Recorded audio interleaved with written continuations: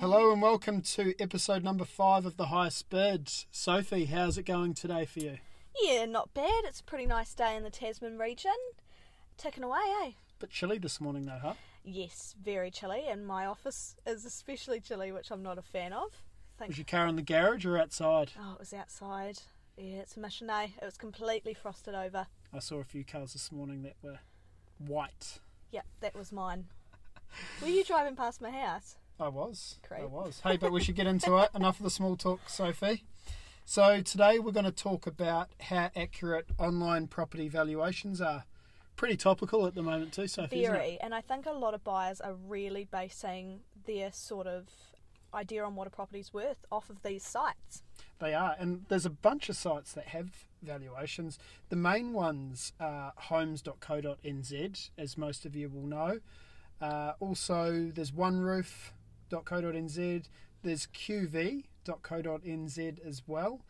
TradeMe actually have a small widget at the bottom which actually comes from the homes valuation as well. So when you do go into a listing on TradeMe, if you scroll to the bottom, past the script, past the photos, down the bottom there'll be a wee widget, I guess you could call it, of a price guide of the property and where they see it taken from home. So I guess my point is there's a few different websites that you can get a valuation from. So, and none of them are exact. They all have their opinions, don't they? They're all different.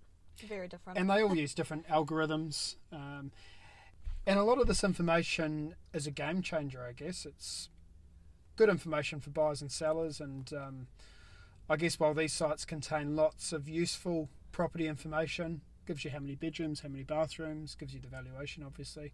Their estimates are still just one piece of the fair market value puzzle.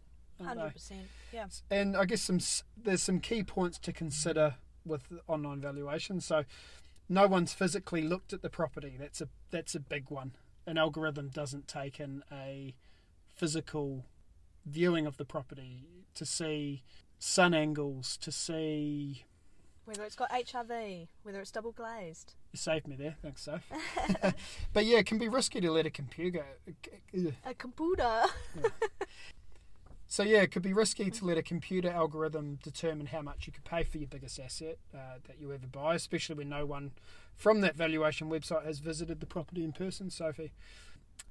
And you can learn a lot from a real estate appraisal better than any other computer program by undertaking your own market research as well. There's some things computers can't measure, Sophie, so algorithms don't take into account the condition of the property, like we mentioned before. Other critical factors that influence value, like ease of access, the general feel of the home. Some houses you walk into, you can fall in love with it. And it's a pretty tricky one to explain exactly why, but that's just the way it is, and people's value will be perceived a lot differently. Absolutely. Well, do you want to cover a few points about that as well, Soph? Yeah, I think another key thing to remember as well is that, no two houses are the same. Like, if you're comparing an apartment or terraced houses with, other similar properties, then values may be, sort of easier to estimate. But, when you're comparing two lifestyle properties or something to that effect where they're so different. One may have its own bore and one may be on town supply water, which to some people is going to make all of the difference as to whether that's, something that they see value in. Also, another thing that I think is quite key is that the market moves really, really quickly, and I don't think that these sites catch up with that, to be honest. Think about 2021 that we all experienced. It was a very, very buoyant market. Those sites would have not been able to pinpoint where it was going to land because it just was crazy. People were willing to pay, endless amounts of money to secure something. And even today, we're still getting really, really good prices for properties because it really does come down to what the individuals see value in and, how they feel when they walk into that property. And it's interesting where the valuation sits. You might be speaking to a buyer that will devalue that, or if you're speaking to a seller, they might devalue that valuation depending if you're buying or selling. Obviously, if you're selling, you're going to think the house is worth a lot more. And buyers, if you're quoting a valuation and they see the value a lot less. So depending on who you're talking to, you're going to get different ideas on value. 100%. Like, an investor's going to think differently to someone that's living in that home. whether you've got family close by is going to impact what that property's worth to you, or the school zone that you want your kids to go to. Do you have a deadline to move in by? These are all things that are going to contribute to what you think a property's worth ultimately. So, yeah, what's your general feel, Matt? What do you think of these estimates?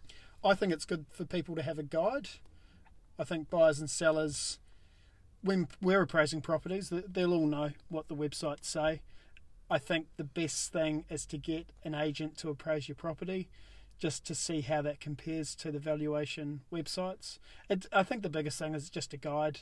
They don't move as quickly. I don't know how often they are updated, to be honest, but they don't seem to be moving as quickly as the market does, whether that be a buoyant market or a very slow market. They don't seem to be as accurate as they could be. Sometimes they are. But like I say, Sophie, I would get a few appraisals, 2 or 3. Generally, you go and get 3. But I think, the valuations are one part of the picture, not the whole picture. And I think it's all about seeing comparable properties at the time to your property and getting a feel for where the agent sees it. And hey, as long as your marketing's right, you have a good chance of selling for hopefully that amount that you see the value being. So unless you had anything else to add, Sophie, shall we finish up? Yeah, look, I probably the only other thing I'd add is that I don't think you can ever really pay too much, because at the end of the day, a property is worth what you're willing to put down on paper. Hey, in 10 years' time, Sophie, whatever you paid, you're probably going to be telling all your friends and family about how much you pay for the property, and you'll be laughing at it in 10 years' time. Yeah, and wish you bought 2 for the same price. 2 for 1.